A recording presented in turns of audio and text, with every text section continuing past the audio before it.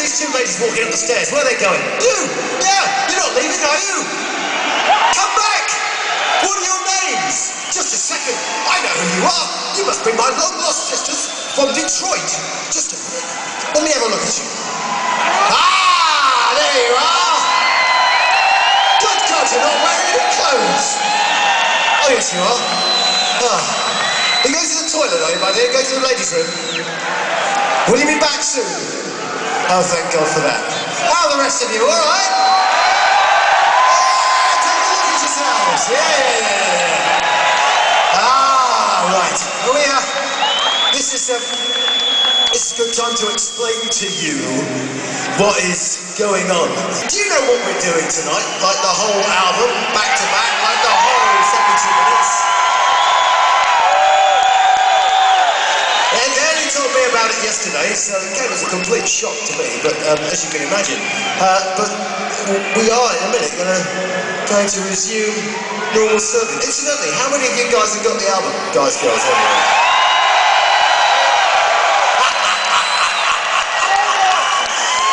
We're very, very pleased with that. You know, the album went to number 9 in the States, which is the highest we've ever had it in America.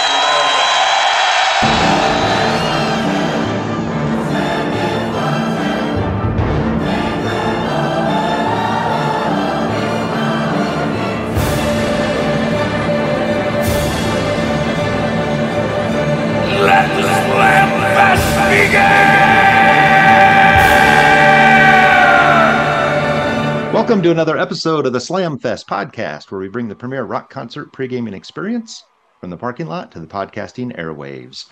I'm Brad. So sticking with my concert chronology this week, this was the first time I saw a band artist perform an album in its entirety. And this wasn't a classic album. It was a brand new album that was released less than 2 months before. This episode is going to revolve around the Iron Maiden concert I saw on October 17th, 2006 at the Palace of Auburn Hills in Auburn Hills, Michigan. And to help me recap this show and the show he saw 4 days earlier, please welcome back to the podcast, Steve Wright. Hotter than hell. How are you? I'm good, Brad. How's it going, buddy? I'm good. How are things at Potter Than Hell? Good. Busy. We are in the midst of March Talica here. And we just, actually myself and Dylan just recorded an episode the other day. And our recording schedule has been just like totally all over the place in the last 2 months. So like recording out of sequence and everything. And like I literally have to look at my notes to see when we're doing what and when it's coming out. So, but it's good though. We're busy. We're keeping things going. Good. Yeah, it's good to be busy. And yeah, I've actually got a couple of episodes in the hopper, which I generally am real time, for the most part. But we've got some travel coming up, so I had to get something done. But yeah, it does get confusing. You're juggling stuff. You're like, well, when's this one coming out? What's the context here? Is this does this make sense? Yeah, and it's good when you can bank a couple too, so you can get a break in the action as well. Definitely. So we talked about this a little bit before hitting record, but this episode has been a long time coming. I think, Steve, I heard you talk about it on your podcast, whenever it was, saying that you went to this tour at the Continental Airlines Arena, East Rutherford, New Jersey. And then I think I reached out to you at that point and said, hey, I went to that show and I'll get there. And then I know we talked about it at the 2021 Rockin' Pod, which was 18 months ago. Yeah. And so it's finally here. We're finally going to do this. Yeah, it took us a while, but here we are. So before we get into this, I want to mention that I will actually be in Nashville for the Rockin' Pod Expo this coming weekend. So this is dropping on the 16th of March, and this is a last minute decision for me. I don't have a table, but I'm going to be in Oxford, Ohio on that Friday watching my daughter run. She's a runner in college, and so I decided, hey, I'm going to drive down to Nashville from there, probably catch most of the Rare Hair show on Friday night, and then obviously the expo all day on Saturday and Keel Fest 2 that night. And then I'm driving back Sunday. I'm going to stop in Indy visit my daughter, have lunch with her, and then make my way back to Michigan. So, anyone listening, if you're going to be around, I'll be around. I'll be wearing Slamfest t-shirts both nights, and I'll have my trusty backpack cooler with me. So, if you if you want a Slamfest koozie, again, the best thing about a Slamfest koozie is it comes with a beer in it. So, That's the so best part. say so say hi if you're around. So, Steve, background with the band on the bill. This is actually the first Maiden episode I've had you on. So maybe talk a little bit about how you got into Maiden. I've heard it, but Okay. you've Yeah. talked about it before. Yeah. Back in the day, we used to before any me or my two buddies could drive, we would take the county bus system to Scranton, Pennsylvania, and we would go to hit the record stores there. And I had heard of Iron Maiden. I had seen some articles and stuff in Hit Parader and like Circus and stuff. Yeah. And so we would each week we would go and we would buy an album, and then we would kind of pass it around to one another. So I saw the Iron Maiden made in Japan, and I'm like, oh, it was like you had to stick around like $5.98. So I'm like, oh, I've heard of these guys, so I'll check them out. If they suck, I only spent $6 on it, so then I'll give them a shot. So I took it home, and it opens up with Rat Child. I'm like, all right, this is pretty cool. But what really hooked me was Remember Tomorrow. Just that, like one of those, build songs that you get the slow part, then it kicks in, and you have that swell, and then it comes back down. And that was what hooked me for Maiden. And after that, it's been just, I got Number of the Beast. And that Number of the Beast was, I'm thinking when Number of the Beast was just out when I got Made in Japan, because I remember Peace of Mind was the first album that I bought, like actually when it came out, and I've had every one since then. But it's been a fantastic ride since 1982. I've been with these guys, and love them, still love them. And I think Peace of Mind was your first, right? That was the first time you saw them. Yeah. We saw Nice. them in Allentown, and famous show too. It's the Mission from Erie show that That's I didn't right. know about until like 20 years later when I read it in the Run to the Hills book. I think Mick Wall wrote that, I think. And Yeah. I was like, holy shit, I was at that show. So it was pretty cool. It was with Fastway and Coney Hatch. Yep. And we saw like Coney Hatch do maybe 2 or 3 songs. We got there a little late, and we saw Fastway on their first tour. And David Kane kept on saying, hello, Alan Wood. He kept on calling us Alan Wood. And then Fast Eddie Clark went over and he whispered, oh, I'm sorry, Allentown. And then he must have said Allentown about 80 times after that. He's got to make up for it. It was great first concert experience. And seeing Maiden on the Peace of Mind tour, just like if you look back at those videos, the stage is like just so stripped down compared to what they do now. Oh, yeah. But it was raw. It was like just unbelievable. And it's still my first and still my best concert. Nice. So yeah, so I guess I didn't know that you got into them on that live album. That's cool. And so I got into them or heard them first.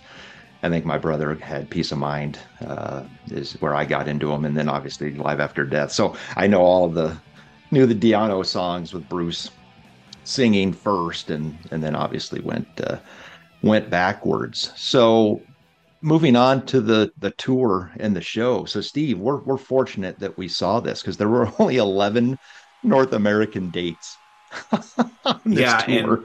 And I didn't even plan on going to that. I knew the show was taking place. It was the closest one to me. And Yep. the Continental Airlines Arena, it's changed names about probably 6 times since then, but it's always affectionately known to probably everybody there as the Meadowlands. Yes. You're going to see a show at the Meadowlands.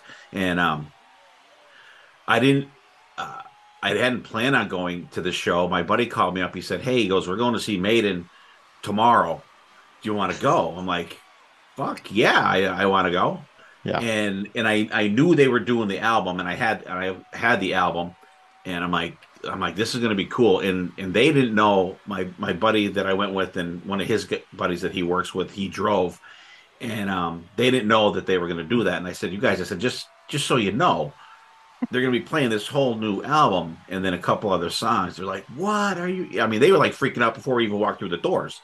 Yeah. And but we went, and my one buddy just he did this insane thing before the show. Just I've told her I won't. Uh, if you guys want to hear it, listen to the episode of Hotter Than Hell. It's funny. It's just like totally. My one buddy just I was just one of those shake your head moments before the show. But the show was good. Bull for My Valentine opened up, I believe. Yes, that's that's who opened our show too. So yeah, we saw about half of them. They were good. I mean, they were young then. I mean, this is 2006. Those guys were just out. So they gave a great a new metal band a good start there. Yeah, nice.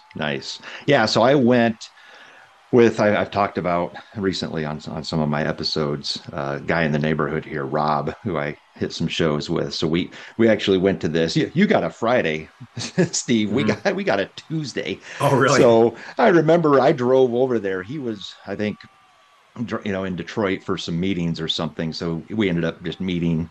Had a couple beers in the car before going in. But yeah, I went into this obviously knowing what they were doing, but there were a lot of people that didn't. I guess I'm trying to remember how publicized it was. I mean, these weren't the first shows obviously that we saw, so it was obviously out there, but there's casual fans that probably didn't know and were caught off guard for sure. But yeah, there's actually video, Steve, of the show I saw on YouTube, which is interesting. It's not the whole show, but they're clips, of individual songs.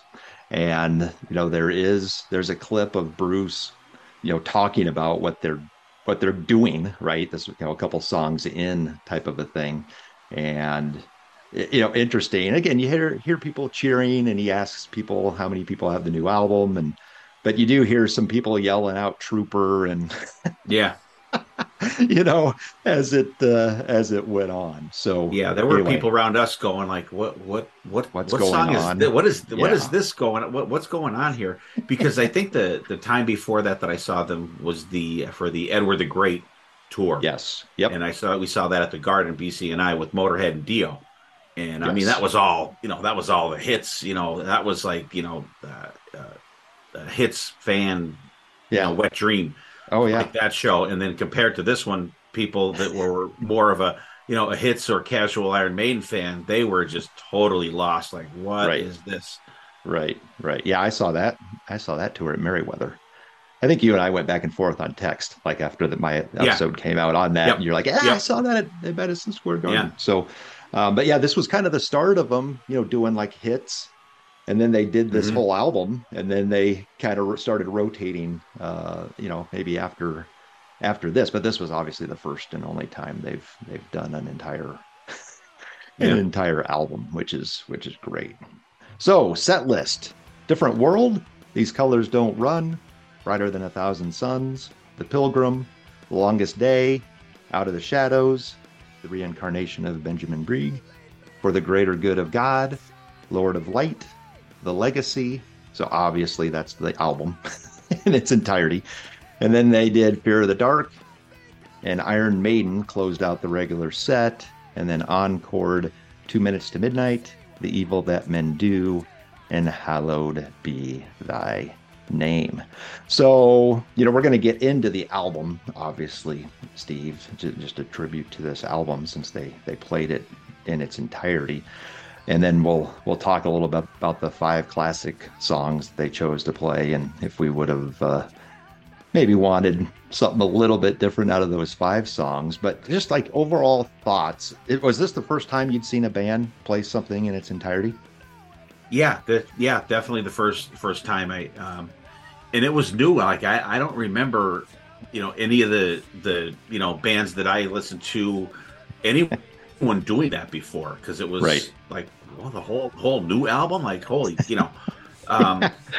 so it was like unheard of, as far as I'm concerned with, the broad spectrum of metal bands that I listened to. And I was really interested because I was really into the album.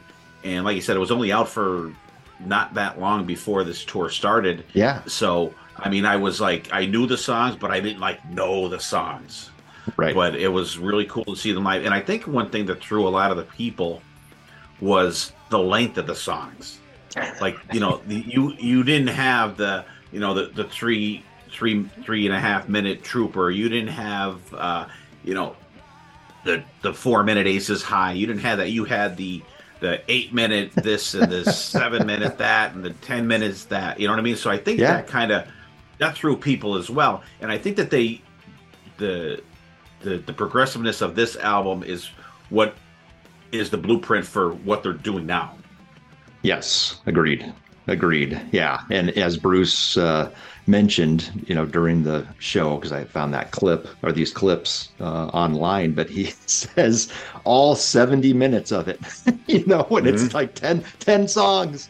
So you do the math, right, on the average length of these songs. But yeah, I mean, I was excited. I was a fan. I heard the reincarnation of Benjamin Brieg obviously was released online, I think, before the album was released. So I had heard that, but I bought it and started listening to it, and I was excited.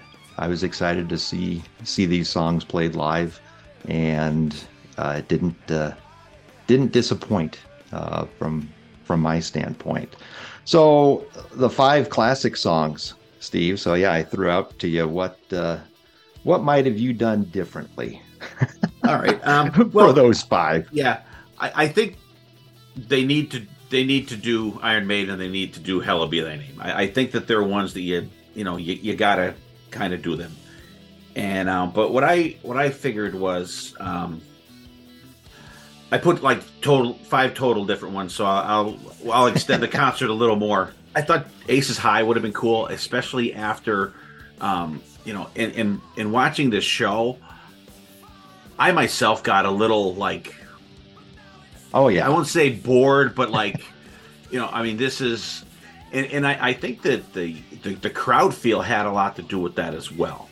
You know what I mean? If they're not, rocking out to it and just kind of listening to see what this stuff is, I think it gets a different vibe. Mm-hmm. So I have Aces High. I think that would be a good upper tempo one to really, get people right back into it. I thought Wasted Years with Adrian back in the band would be another good one to get the crowd going. Trooper, obviously. I think they were really, why didn't they do that? You know what I mean? Right. And then I threw in two deep tracks, Children of the Damned and Phantom of the Opera. Nice. Just to break it up and throw us, Iron Maiden deep track guys, just, and they're not even really deep tracks if you want to get into deep tracks for Iron Maiden, but like it would be deep tracks for a more casual fan. But I got Children of the Damned and Phantom of the Opera. Nice. Yeah, so you throw a bone to the casual fans having to sit through the 10, right? Yep. The 10 new songs, and then throw a bone to some of the diehards with a couple of those. So I looked at this a couple different ways. First, I'm with you. I mean, Iron Maiden, I kind of said, well, they've got to end with that, really. I mean, if they weren't going to, I said, throw Number of the Beast as the last one. There's that kind of breakdown at, before the outro where they could do the whole Eddie thing if they wanted to. But I would really leave Iron Maiden in there because you kind of have to. But I was looking ahead, after this tour, they did the Somewhere Back on Tour, right? The recreation of the Power Slavery tour. And then they did a new album type tour, and then they did Made in England, right, where they were recreating Seventh Son. So I'm cheating maybe a little bit and thinking, well, I know what songs they played on those classic type stuff, so let me mix this up a little bit. So first song, Murders in the Rue Morgue. Not that I would have lost my shit if I seen them do that. So I wanted to go back and give a nod to the first 2 albums. So Murders in the Rue Morgue, and then ending obviously with Iron Maiden. And then here's my encore. So Where Eagles Dare, kicking off the encore. And then this is a wild card, but I threw Be Quick or Be Dead in there, just for just for shits and giggles. That's a And good song. then I ended with Wasted Years. So it was nodding when you said Wasted Years. I thought, you know what, that'll be good. Again, this is not, a hit list per se of mine, but I thought, this would be pretty cool because again, That'd some be of the great. other songs I wanted them to play there. I'm like, they're gonna play these on the next two historic Right. type tours Yeah. that they were doing. So I said, let's mix it up. Let's mix it up. And I toyed with putting Weir Eagles there for my encore song, the first encore song coming back, because I think that'd be cool. Just the and then boom, right? You know what I mean? That'd be like Right. you would get your crowd back in a heartbeat doing Oh, that. yeah. Because I think even the little more than a casual fan would like go crazy hearing that. I absolutely would. I mean, that was the first song I ever heard Iron Maiden do live, so that's always a sentimental favorite for me. And when they did it on this last tour, it was great. And they had the backdrop with the cable car. Oh my god! And I'll tell you what, that's one of my favorite movies. I probably watched that movie 20 times, literally. Awesome. Yeah.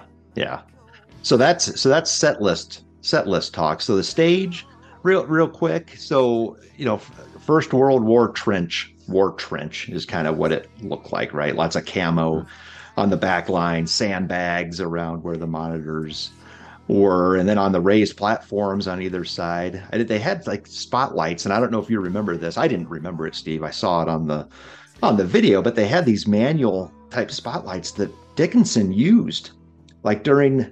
It almost reminded me of the Number of the Beast video. Aren't those?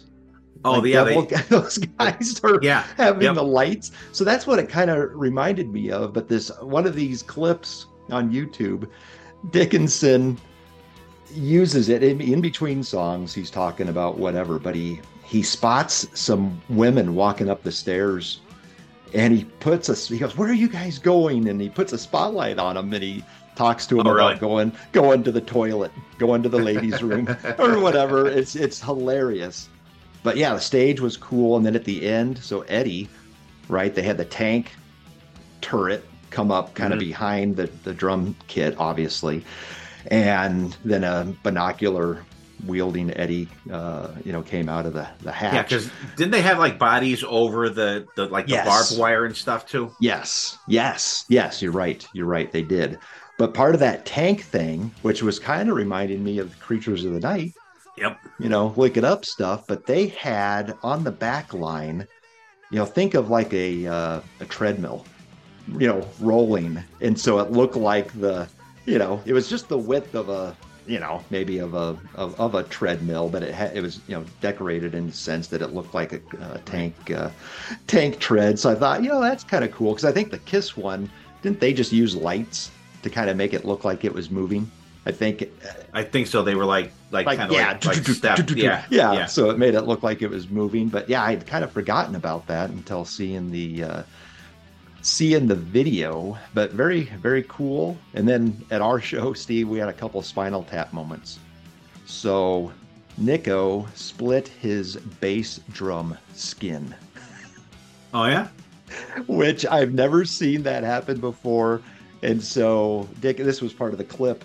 One of the clips that I saw, I had forgotten about that one, and Dickinson's making fun of him and then talking for a bit and then turning around. He's like, how long does it fucking take to switch out a bass drum skin? There is there's a slight technical hitch at the moment with Mr. McBrain and his bass drum skin.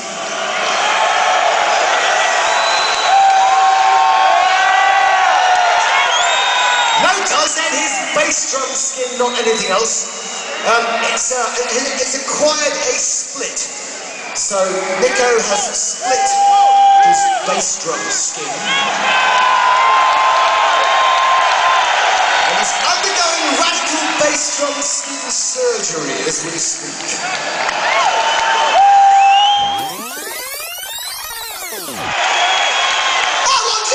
Change your fucking bass drum skin. It's 2006, for Christ's sake. It'll be next year before he's done. You're not beating him enough. You're not beating him the lash. God almighty. Anyway. And then during the same show, the stage lost power. Really? And that took a little time, and they were playing soccer on stage. That's awesome. Which was awesome, but I mean, just bizarre. I had never really seen either one of those things happen. Oh, I never even heard that those things happen. That's awesome. Yeah, no, it is cool when you are at a show that something like out of the ordinary happens. That's always cool. You always have that, and it's funny because like me being at that show, Missions from Area, that's like something I have on Maiden fans. Now you have something special like that happened too, and I like that. You get that. Oh, I was at that show. And, well, were you at this one? No. Right. Something unique. But so there is audio of the split bass drum skin. But I was surprised there wasn't video. I was kind of bummed. And I was trying to find a review online, over the last week or so, just to see if anybody referenced the power. But that's the first I heard of that. That's awesome. But it was definitely unique, and a cool. I mean, my God, the Palace. It's about an hour from my house, and well, not anymore. It's torn down, but that was a no-brainer. Even on a Tuesday, I'm like, I'm going to this. They're playing the new album. I am going. Try and stop me. That's right. Moving on to the concert calendar.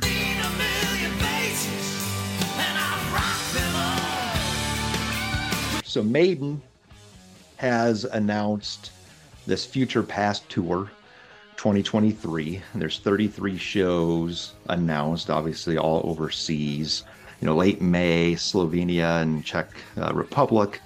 June into early August, Finland, Norway, Sweden, Germany, Poland, Switzerland, Ireland, Scotland, England, Netherlands, Belgium, Italy, and Spain. So if you're interested in any of those shows, go to their website, and I'm sure you can get specifics on venues and ticket. And I guess we're crossing our fingers, Steve, aren't we? That it makes its way over here, because there is, and I don't even remember where I saw this thing that was kind of teasing the set list that I sent something to the Potter Than Hell text chain that we've got going. I'm not gonna talk about it now because I don't know where it came from, Steve. We can pray. Yeah, we don't even know. Yeah, we don't even know if that's an actual thing. But like, looking at that, you're like, ooh, okay, all right. It looks pretty good, and as big of a fan that Steve is of Somewhere in Time, he would have a big grin on his face. Yeah, but God only knows where that came from. So I know. We'll just take that. But like, there's no way too. Once they start playing, that I'm going to be able to haul off and not look at a set list. There's just no way that I am not that disciplined to do that, because I'll be looking at that, and I'll be making a playlist on my phone, and I'll be listening to it the next hour. Right. Yeah, good stuff. So yeah, hopefully they make their way over here. So now on to the band on the bill spotlight. So as I mentioned, we were going to talk about A Matter of Life and Death, specifically because it was highlighted during this tour. So released August 25th, 2006, produced by Kevin Shirley, charted at number 9. No certifications, which isn't surprising, again, when this was released and the type of music that it is. And I thought, at first, Steve, I was thinking, I wasn't sure what to do with this album originally. I was thinking of putting it in the Which Side Are You On segment. I was thinking of, other things. Do we just review it? But then I thought, what? Let's rank the songs. That sounds good, because I'm a fan of the majority of it, parts of certain songs, a little bit more than others. But I thought, this would be an interesting dive. They obviously thought highly of it to perform it in its entirety. So let's dive into it a little bit. So you bought it right away, Steve? Is that your memory? I had it within the first couple of days, because with my work schedule, like sometimes I can't get to the record store the day that it comes out, but I get it, that week. Because actually, I've had days where I vividly remember when Dance of Death came out. I was working, and BC went down. I'm like, get me a CD, get me a CD. So he literally went down and he was listening to it on his way back. It's maybe 20 minutes from where we live. So, and then he came in and gave me so I got my copy that the day that it came out, Dance of Death, and but like I'm not always able to get it like the day it came out, but I had it within a couple days. Yeah, yeah, very good, very good. And just a couple of things regarding it. I mean, I love the production on this. I mean, the previous two were, again, the reunion albums with Brave New World and the aforementioned Dance of Death. But I think the production is really, really good. And I read a little bit, Steve, that they said that this album wasn't mastered to kind of give it more of a live sound. I read that somewhere. I mean, there's got to be some tweaks that they did, but again, I love the production. Again, a lot of war and religious themes. It's like more of a stark type of production on it. That's a great word, actually. That's a good description for it. It's heavy. Mm-hmm. It's heavy. We'll get into that. And before getting into the songs, how about the album art? I think it's badass. I love it. It is. I have the shirt somewhere, which I'm sure it shrunk in the wash over the years. But right. that was one, because I mean, you've been to Maiden shows before. There's like 8,000 shirts to buy, and I usually get like a different one. But that was one I'm like, I gotta have the album art on this one. And then it had on the back, it had the Eddie with the like the M16s crossed, like the on flag, flag thing that they use. Yeah, so I think the cool. Arts, kind of reminds me of like kind of like Kelly's Heroes at the guys at the tank, with something of that on that order. So I always thought it's an awesome cover, and just like the like the coloring of it, is like totally fits the theme of it. Just so well done. You got Eddie obviously kind of leading.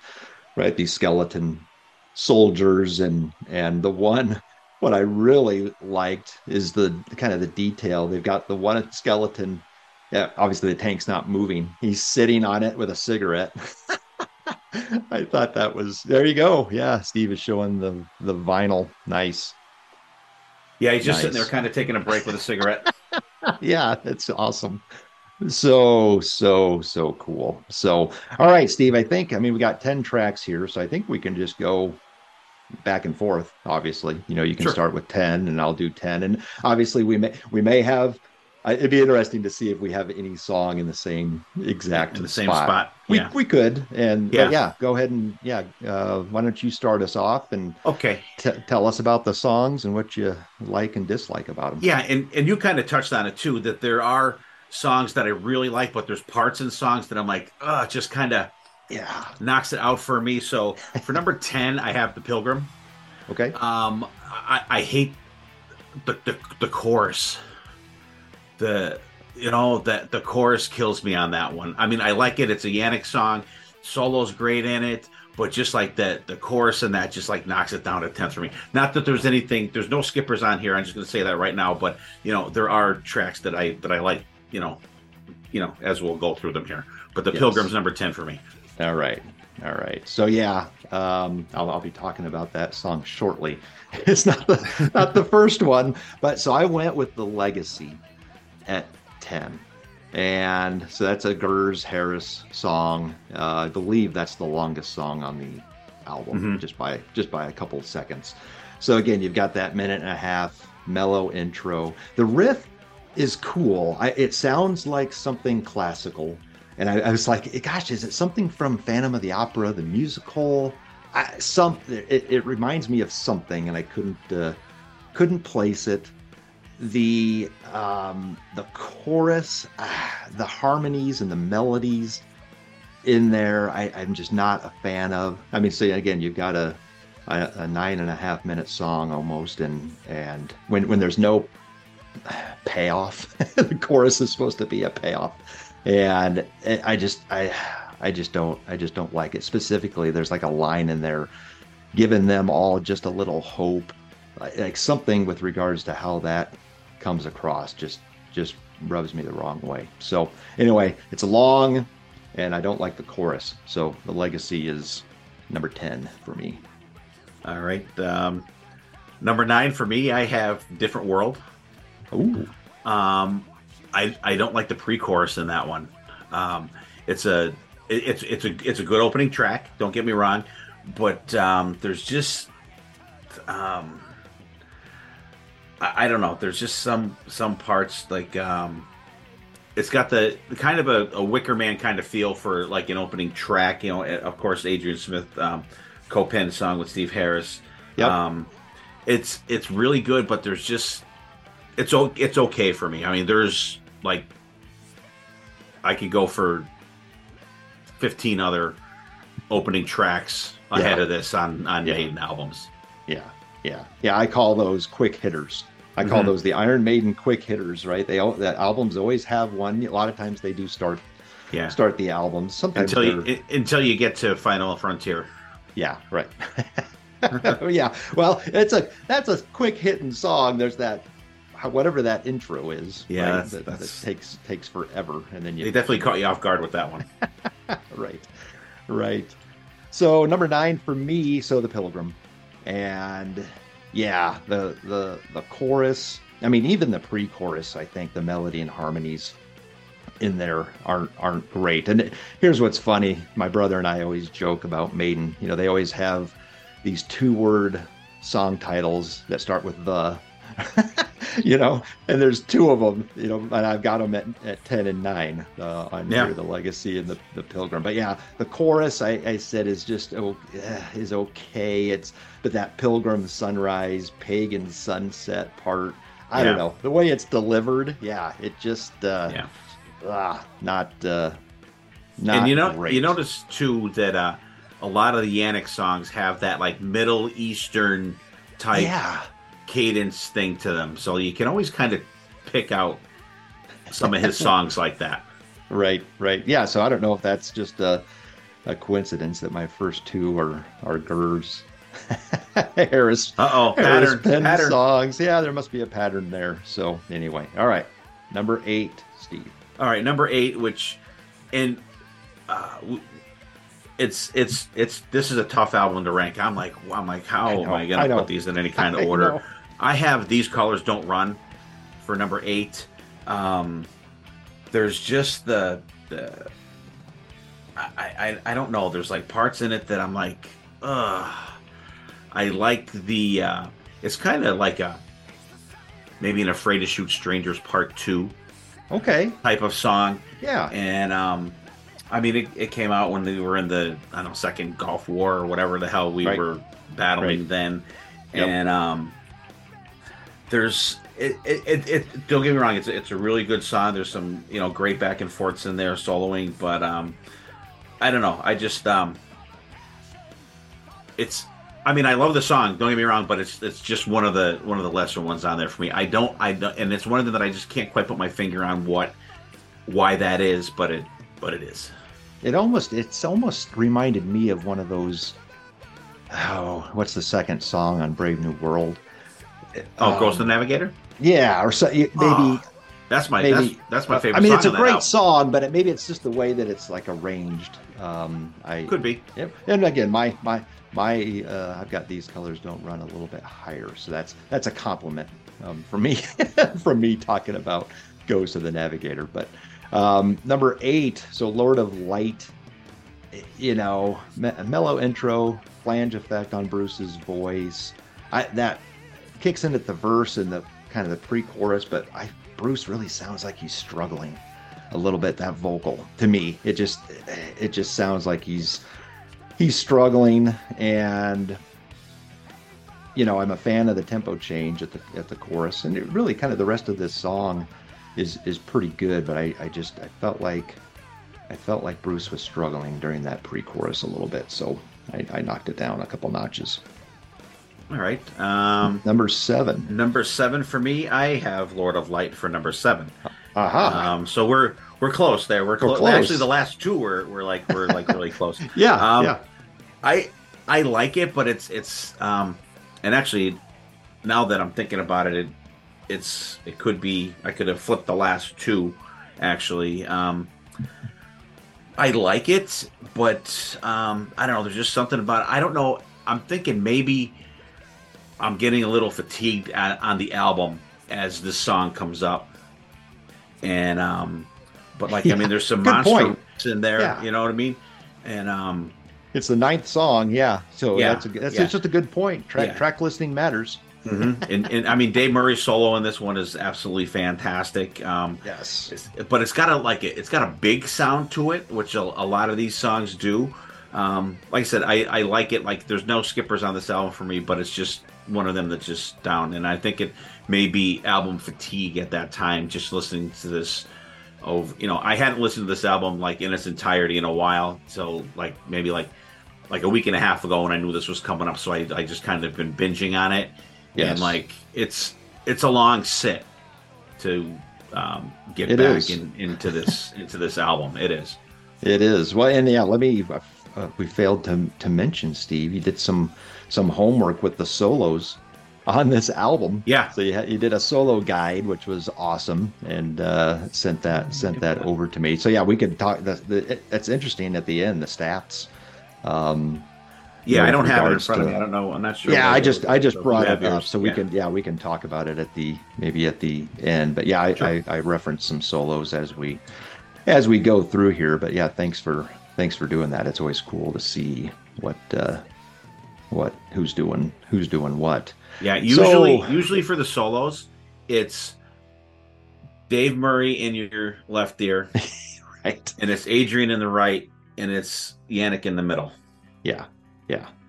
That's how unless I have my headphones on backwards. Yeah. Right. Right. All right. Number 7 for me. So Out of the Shadows. So Dickinson, Harris here. Kind of cool intro into a kind of a mellow groove, obviously. And but there's no pre-chorus, which a lot of these songs, and from an overall standpoint, I mean, they're well written, right? They're arranged well. There's lots of parts to them, which I like. So here's a song that doesn't really have a pre-chorus. So you go verse right into the chorus, but I think the chorus has a great melody, cool underlying power chords in there. But Bruce sounds great on here, and always stands out to me. The last line of the song: "A man who casts no shadow has no soul." That's such a cool line. So yeah, I mean, cool song. Even though it's a little more basic, I guess, from a Maiden standpoint, but like the melody and the chorus. All right, number 6. I Yes. also have Out of the Shadows at number 6. Nice. We're like rolling here. It has that like bombastic start to it, but then it kind of goes down like a mellower feel just before the verse. Like Bruce's soft vocals. I like when he sings in that lower register. And the thing is too, in talking about the album sequence, this song is a good breather after the track before it. Yes. It's a good gather yourself up. You just went. You just got off the beach in Normandy. You can just kind of come out of the Right. shadows and just kind of it gives the album a little breathing room, I think, and I think it's in a good spot. I just like it, and it has like a Revelations feel to me, like how you get the softer, and then you get that up and down in it.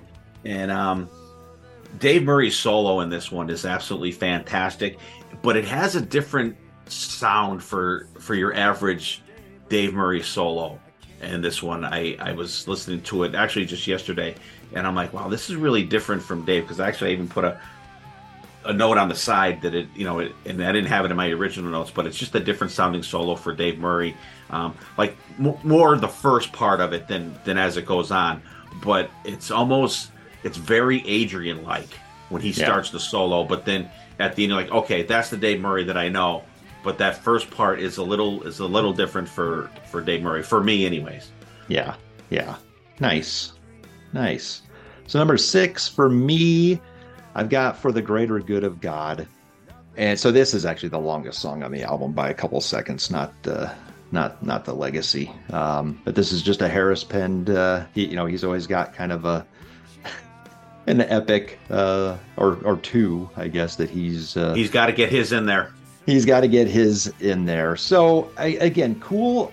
It's a good song. There's a couple things. The pre-chorus, that "Please tell me now what life is, love is, war is, life is," is cool. But I'll kind of get to it at the end. It's very repetitive, obviously throughout the song. But obviously, great drum fills. Haven't talked about Nico much on here. His drumming on this album is fantastic.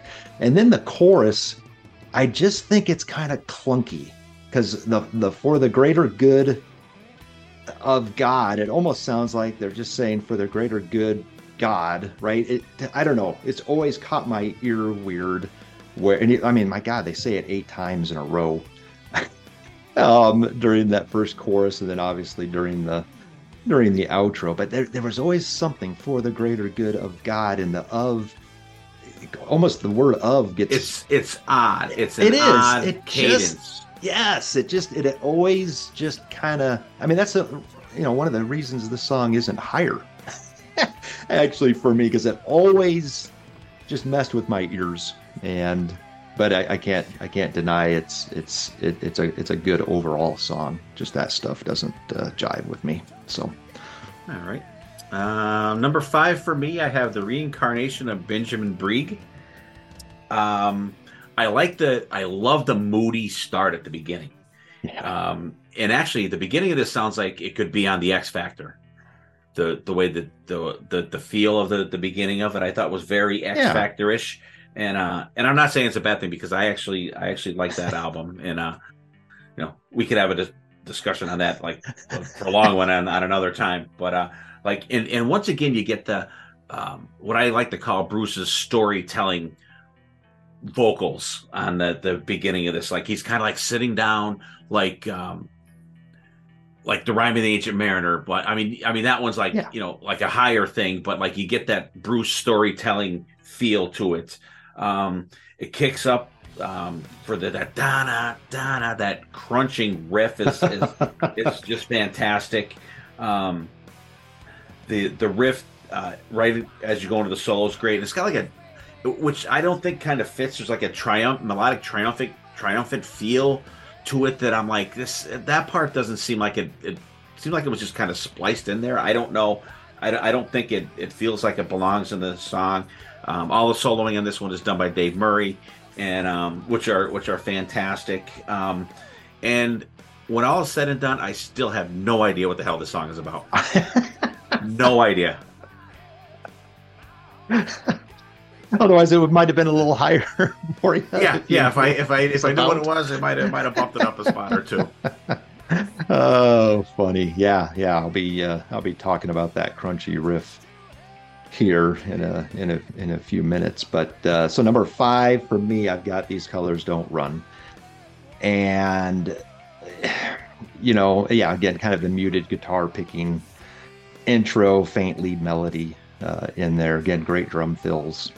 The chorus so changes tempo and kind of gets into that chugging riff, and it's funny, every time I hear this song I just picture Steve Harris jumping, almost like Fear of the Dark part. It's got that kind of same feel to it.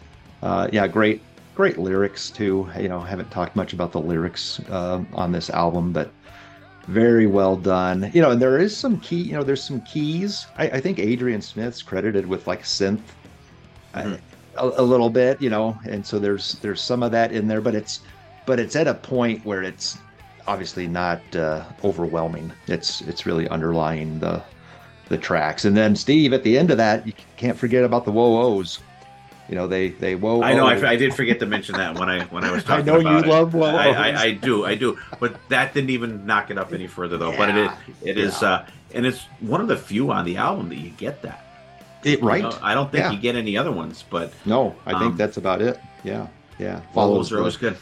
Follows the main lead melody. Yeah. And it's spelled COLOURS. It is good. The English spelling of it.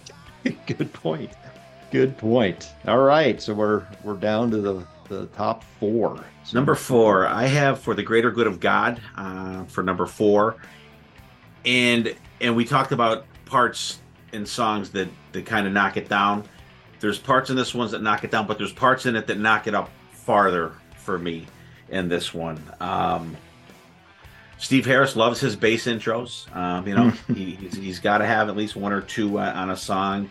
And once again, you get some more softer register vocals for Bruce, and then boom, when it comes in, you get that intensity.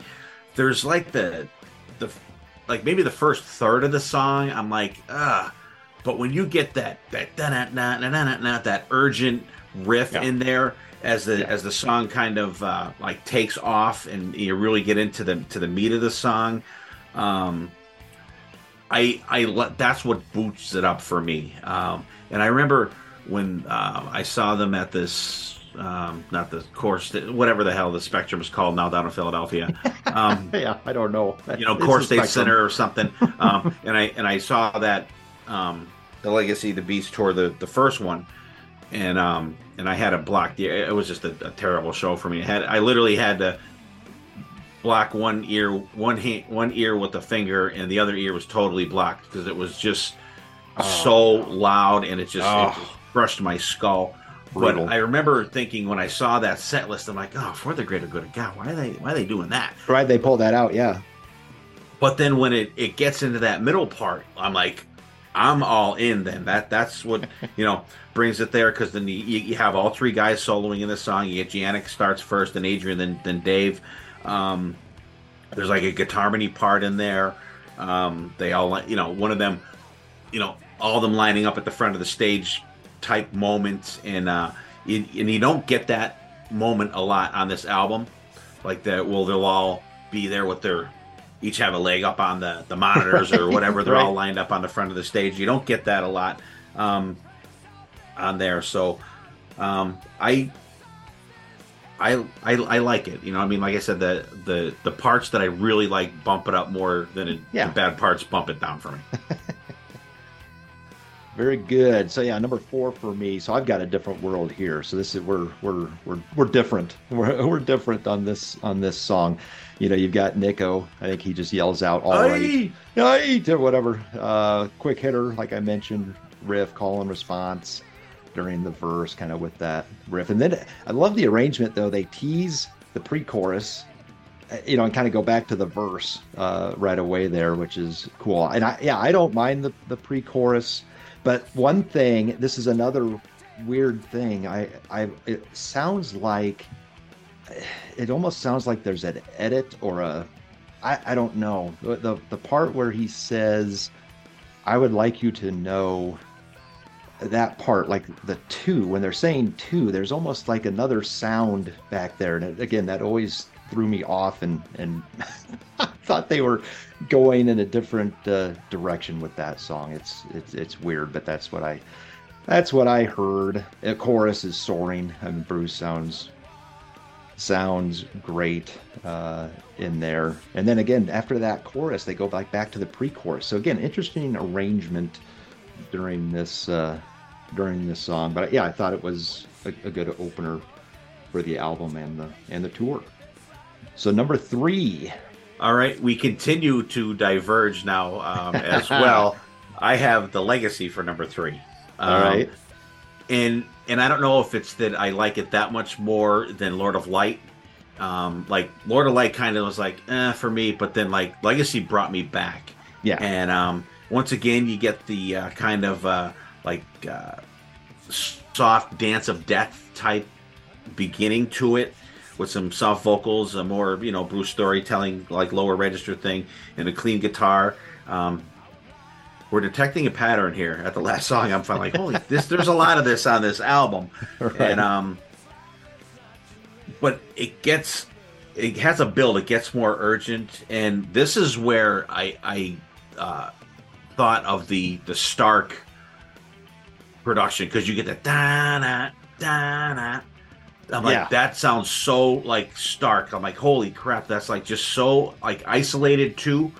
And I don't know if you noticed too, on a lot of these songs, especially ones like this, like the softer parts, you could hear their fingers. Oh yeah, on the strings on the fretboard. I thought that was cool, because there was one part and I'm like, what's that squeal? And I kept on going back with that. I'm like, oh, that's like their fingers on the on the thing. So like they're mic'd up. Um, like it when it finally kicks in, I love the vocal cadence that Bruce has on this song. I love how he sings it. Um, there's a lot of layered vocals, which you don't get that a lot for Maiden. You don't get a lot of layered vocals. Rock and Change around 350, and like the middle part in this just absolutely tears it up. Yannick does all the soloing on this song. It's there's a weird after the solo, there's like a weird melodic part in there, and it's another one of them parts for me that kind of seems like it's just like thrown in there. Like it's like they could have just knocked that part out and knocked it down like 30 seconds or whatever. It just doesn't seem like it fits the song. I know and what that's, you're talking about. That part's literally my least favorite part of the whole album. But I like the song so much that I could kind of overlook that. It just like cringe for the 30 seconds or whatever that it's going on. Yeah. Some good dual guitar work there. Nico's drumming is fantastic on this one. Then you get back to the acoustic guitars to the end, so you bookend it with the acoustic start there. Yep. I like that, and this is a song that grew on me too. Back in the day, I was like, but then like when I really started listening to it, it really grew on me. Yeah. Again, I like parts of it that is the chorus that, for whatever reason, just rubbed me the wrong way. All right, so the final three. So my 3 and 2, I struggled. So I mean, it could be either one really, but I'll explain when I talk about my number 2 of why I put 2 there. But I've got The Longest Day at 3, and bass line intro into a cool, again, arpeggios, and the verse comes in. And again, during the verse, it's like it changes. And I'm, again, not a musician, so my description of this may be way off, but it almost sounds like it changes key in the middle of the verse and then comes back. Again, great drum fills, great build. It almost reminds me of Kill Your Pretty Face by Wasp. Kind of the build. There's something with the build of that song. Kind of reminded me of it. Pre-chorus is great. Sliding we go, only fear on your side. Oh, the water is red with the blood of the dead. Just amazing melody. Bruce sounds great. So again, love the song. And again, it's got, again, parts of the verse, pre-chorus, chorus, which I love about Maiden. And the next song doesn't really have a pre-chorus, but I'll tell you why it got ahead of this one for me. So number 2, Steve. Number 2 is Longest Day for me. All right. This may be the most perfect metal soundtrack song for a movie ever. I don't know. Did you get a chance to watch that video? Yes. Yeah. Okay. Yeah. Thank you for sending that. There's a fan video out there that they spliced in this song with the attack on Normandy Beach on Saving Private Ryan. Yes. It's perfect. You got Amazing. them in their Higgins boats going on the shore. Crazy build there. Bruce's understated vocals, I think add to the building of the intensity of it, because you could feel the tension. Oh yeah. In this song, and I think it came off totally excellent on that one. The part leading up to solos, that grinding part. I mean, you could just see those guys just grinding it out, trying to get on that beach and up to the hills and stuff. Adrian does the first solo that absolutely kills it. Dave Murray does the second solo in it. I think this song is just fantastic, and I just love the build and the intensity of it. And after seeing that video, like, it ramped up how I like it even more. Yeah. So well done. What a great idea for them to do that. So all right. So my number 2. So I put The Reincarnation of Benjamin Brigg. So I'm not going to repeat. You stated everything perfectly about this song, but I'll just reinforce the riff. That crunchy riff. Just I put, for my top 2 songs, I put what I thought were the 2 best riffs on on the album, and so that's why this one edged out Longest Day for me. And of course, those drum, I'm calling them drum fills. They might have just been bass drum hits during the chorus, right? The "My sins are many," my guilt is too heavy. I mean, that part is fantastic. But but I don't know what the song's about, but just the riff is just perfect. So love it, love it, love it. So Steve, we have the same number one. Yeah, the same number one. Yep. Awesome. Yeah. Awesome. Brighter Than a Thousand Suns. I think this is the absolute highlight of the album.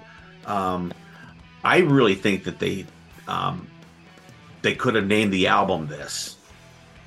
I think it would have been they could have did something really cool with the artwork for it. I think would have been fantastic. Or just put it out like a 12-inch single, how they used to do that. With like you have the 2 Minutes to Midnight one with the Eddie sitting there and the UN and the mushroom cloud. I think they could have did something really cool like that for this song.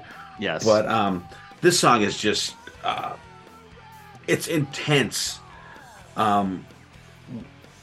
It's weird. It's an understated intensity at the beginning. Because you could feel the build that it's something important that they're doing. Once again, Bruce soft vocals at the beginning.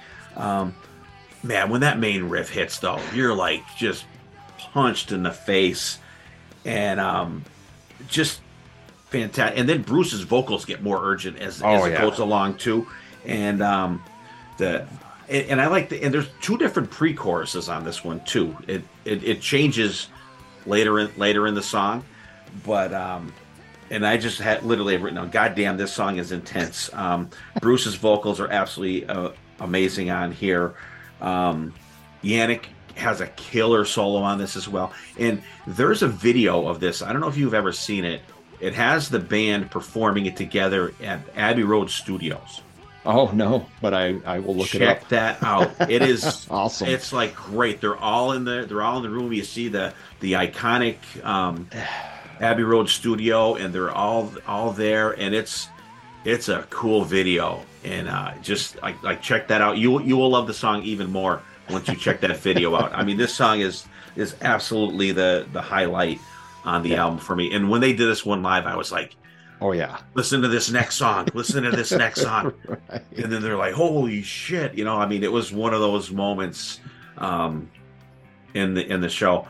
And like good spot for it too. I mean, like you get this and Longest Day like right in a row, you're like, wow, just killer. Yeah.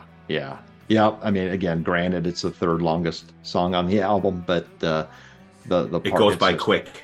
Yes, it does. It doesn't feel like it at all. The riff is fantastic, and yeah, you mentioned Dickinson's vocal, getting more intense. I mean, just his listening for the tolling of the bell, the way in that crunchy riff, right after it. I mean, just so good. And then the pre-chorus, like you said, there's a couple different pre-choruses, great tempo change in there, and then the chorus, the Out of the Darkness, Brighter Than a Thousand Suns, and of course I love the delay on his voice on that. Just and there's some synth, I think, back there, or some keys, I think, to kind of help build chunks it up. Yeah, and again, it's not out front, it's complementing the song versus overwhelming it. And then there's that kind of double time part towards the end,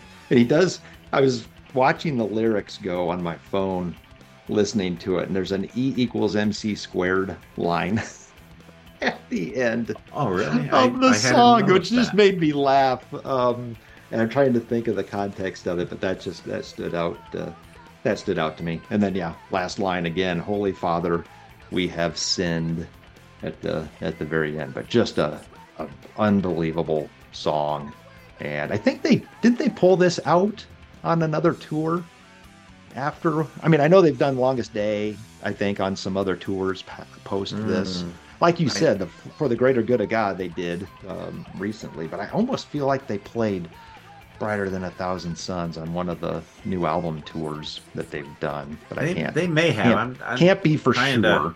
Yeah, I should have looked it up, but well, nice, Steve. That was I love that. I love that we have the same song at number one. Yeah. We were in sync at the end, and then we brought it back at the end. Yep, and Longest Day was close, and then Pilgrim and Lord of Light, Out of the Shadows. Those were obviously close too. So yeah, great revisiting this album as a whole. And I mean, I'll throw this out there. I've got some subsequent Maiden tours still to cover moving forward. And I'll probably talk about all the post 2000 albums together. I might rank them all, but just a little, I don't want to spoil anything, but this is up there for the post 2000 era albums for me. Just again, well written, lots of it's a fan favorite too. Yeah. Oh yeah, definitely. And like I said, bands aren't going to play an album in its entirety if they're not proud of it, and they obviously were. Moving on to the Slamfest tip of the week. So like I said, I went to this with my friend Rob, and we met there because he was working in Detroit that day, and like I said, we had a couple beers in the car, but that was pretty much it. So instead, I kind of threw this out to Steve about seeing shows, and bands performing albums in their entireties.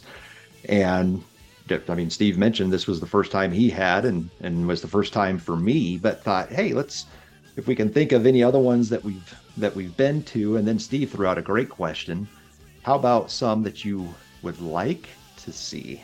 I thought that was a good twist. So what did you come up with, Steve, that you've seen? Okay. I saw Extreme do Extreme, Pornography 2. I saw them do that in its entirety, and it was really good. But that album loses me like after halfway through. I'm just like the first part of that album is just absolutely killer. Get the funk out, and all that stuff. Once you get towards the latter half, maybe the last third of the album, they kind of lose me. But Extreme's always great. Nuno is just otherworldly. He was on the Kiss Cruise the one year, and I went up to him and I said, I just want to tell you, you are the most talented person on this boat right now. And he's like, nice. Oh my God, thanks. That's so nice of you to say. But it was true. It was true. Oh yeah.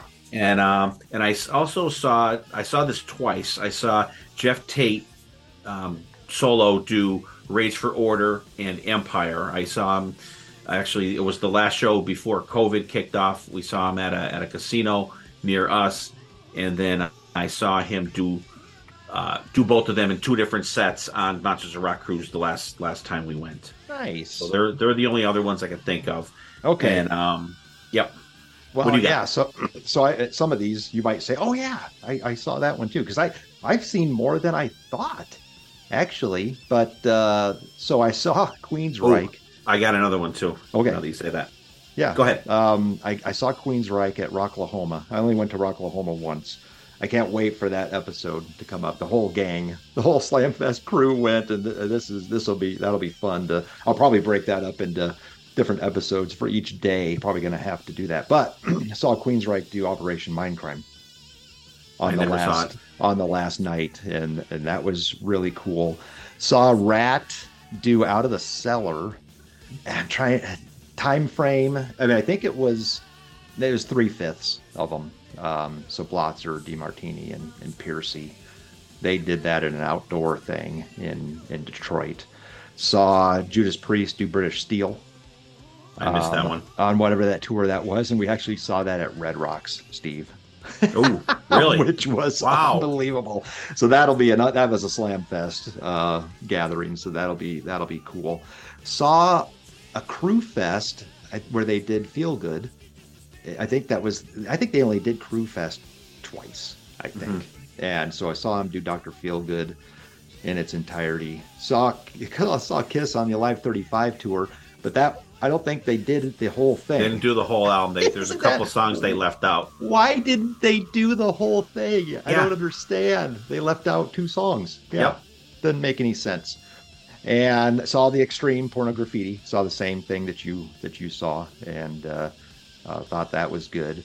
I was in Vegas and saw the Viva Hysteria Def Leppard thing, which was cool.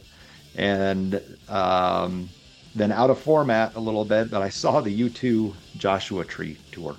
It was on my birthday, and some people got tickets for us to go, and so we went at Ford Field in downtown Detroit, which was cool. And then the most recent one, I saw Sebastian Bach do "Slave to the Grind," and again, it wasn't in order. You know, some of these, I think some of them were in order and some of them weren't.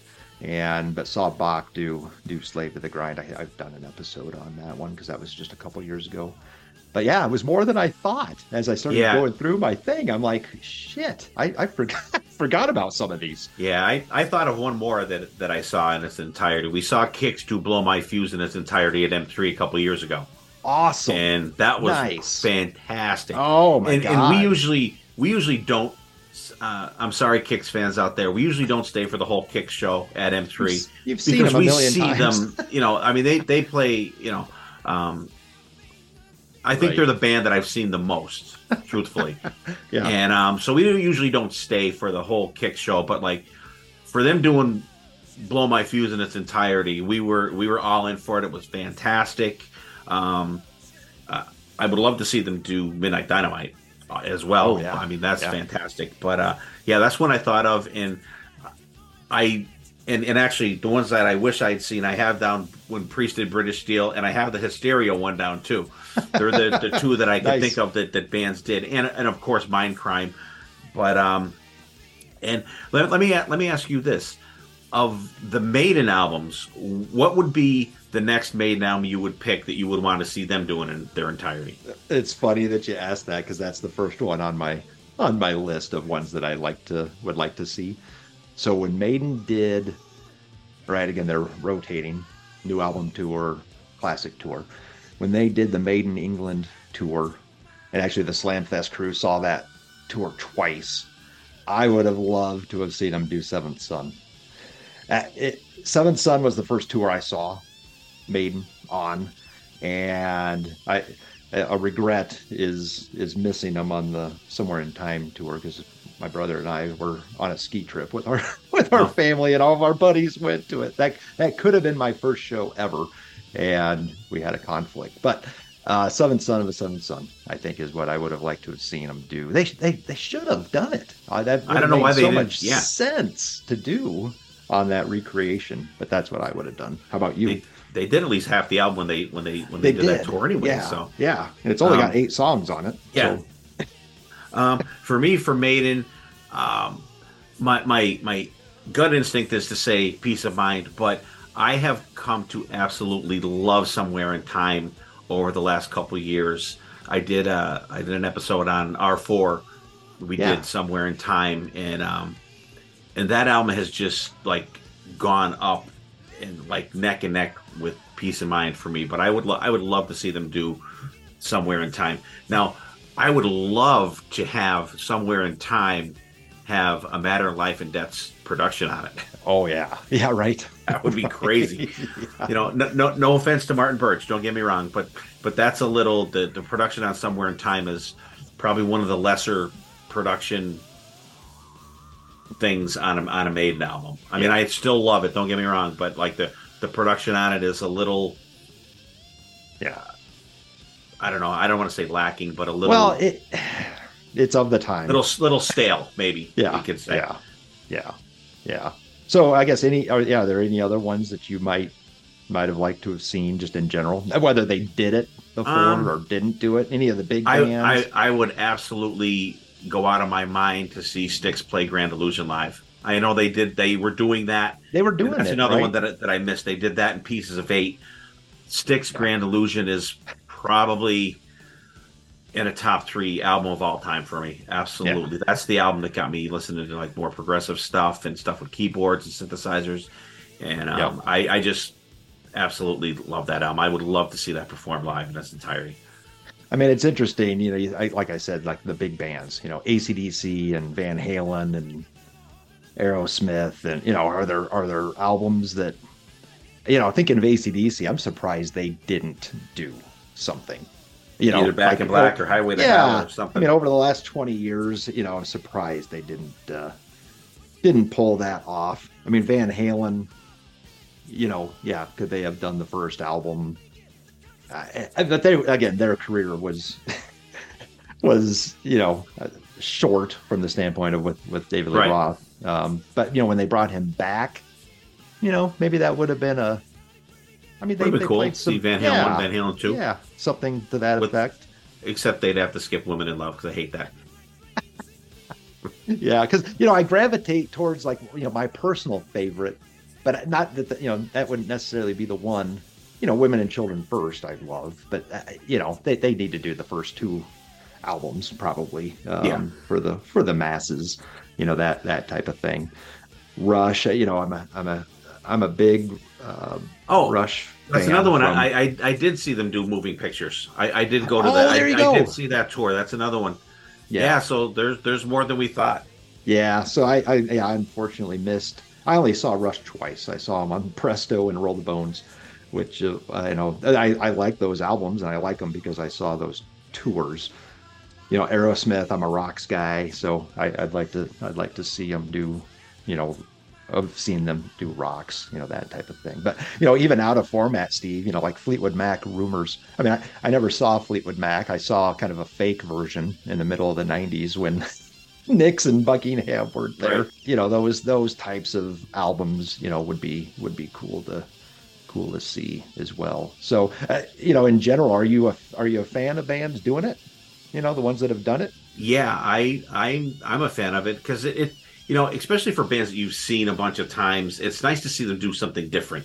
And if it's a whole album, if there's one song you don't like on it, you can live with it. You're seeing the whole album because Right. You're getting deep tracks that you don't normally get. Yes.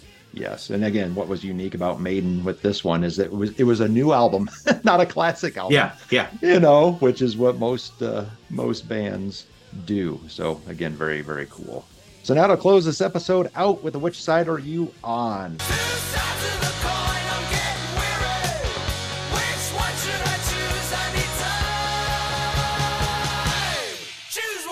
So sticking with the Maiden theme, we are going to do side 1 or side 2 from their self-titled debut studio album, released April 14th, 1980, produced by Will Malone.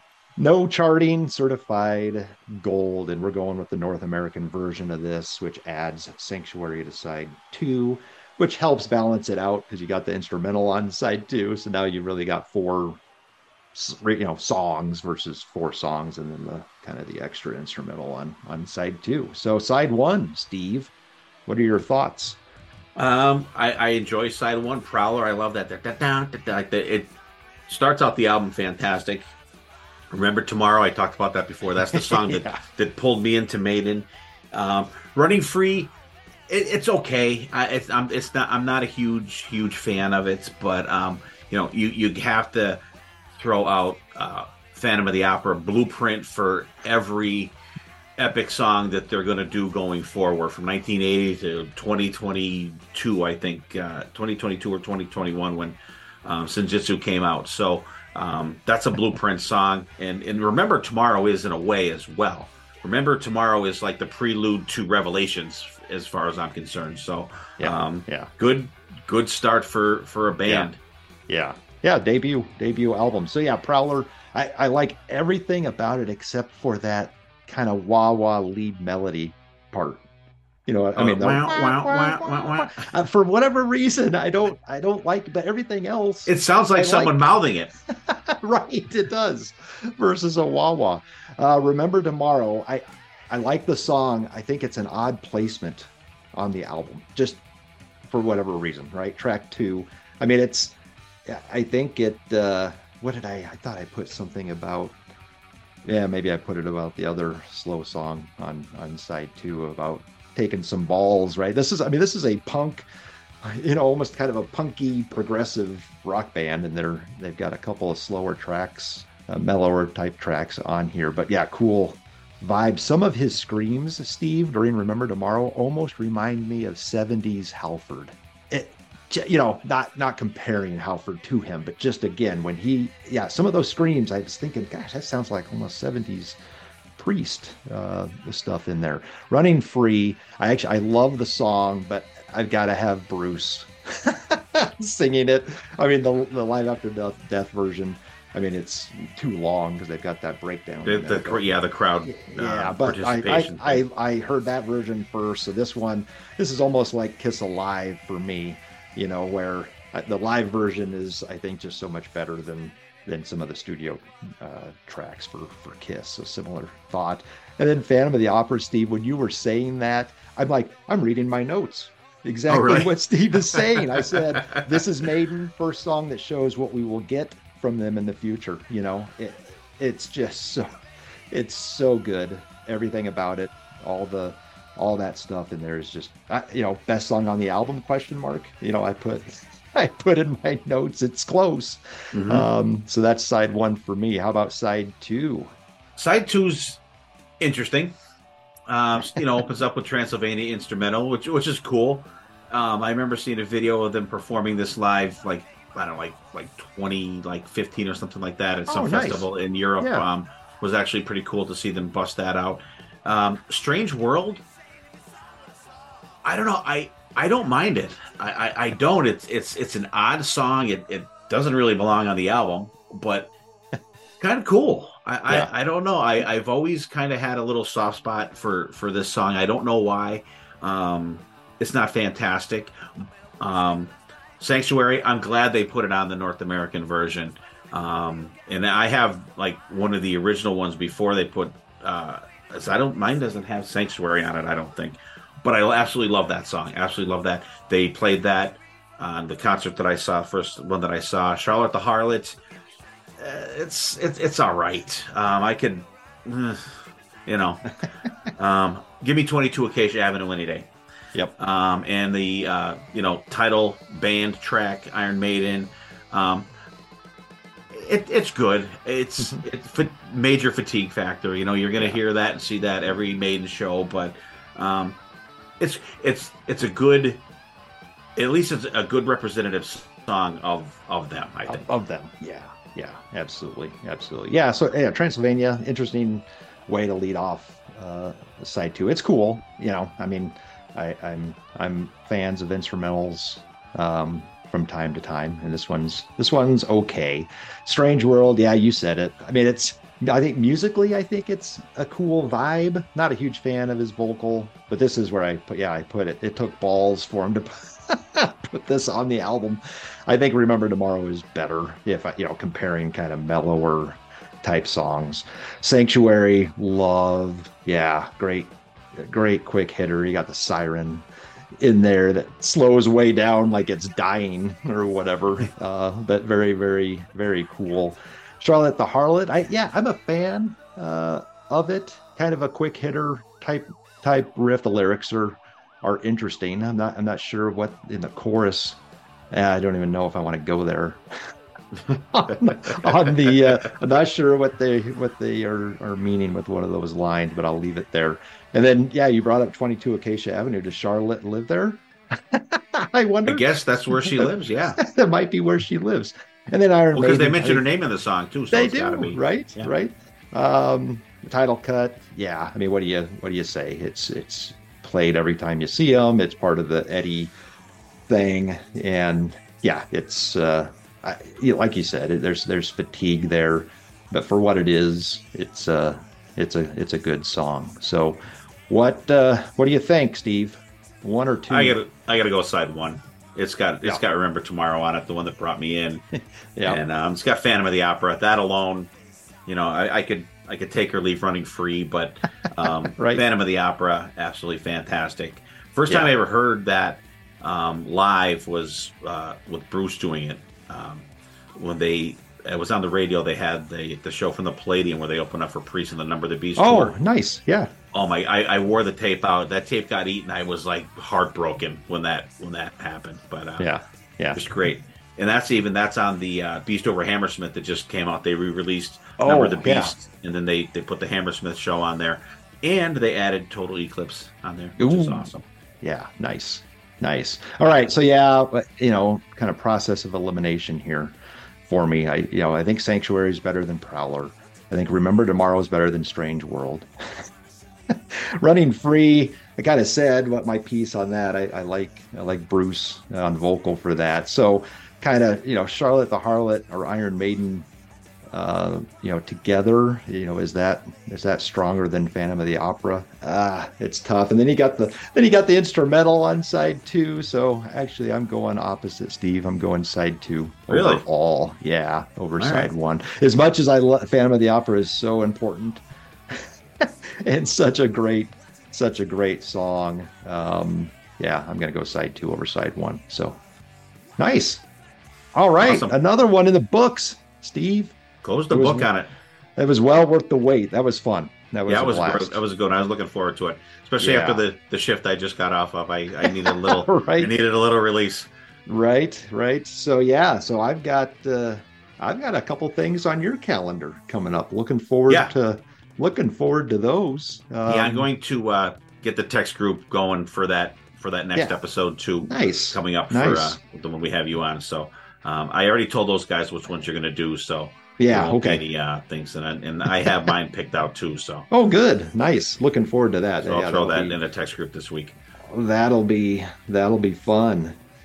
Cool time, man. So this was good. Absolutely. This was great. Thank you so much for your time. No problem. Enjoy your day. Safe travels today.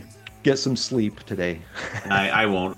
Did anyone see Iron Maiden on the A Matter of Life and Death tour in 2006, 2007? If so, when and where, and what were your thoughts, memories, or stories from that show? How would you rank the songs on Iron Maiden's 14th studio album, A Matter of Life and Death from 2006? And last but not least, what are your thoughts on Iron Maiden's self-titled debut studio album, Side 1 or Side 2? Let us know your thoughts by emailing us at slamfestpodcast@gmail.com or request to join our private Facebook page at Slamfest Podcast. Thanks for listening. Until next time.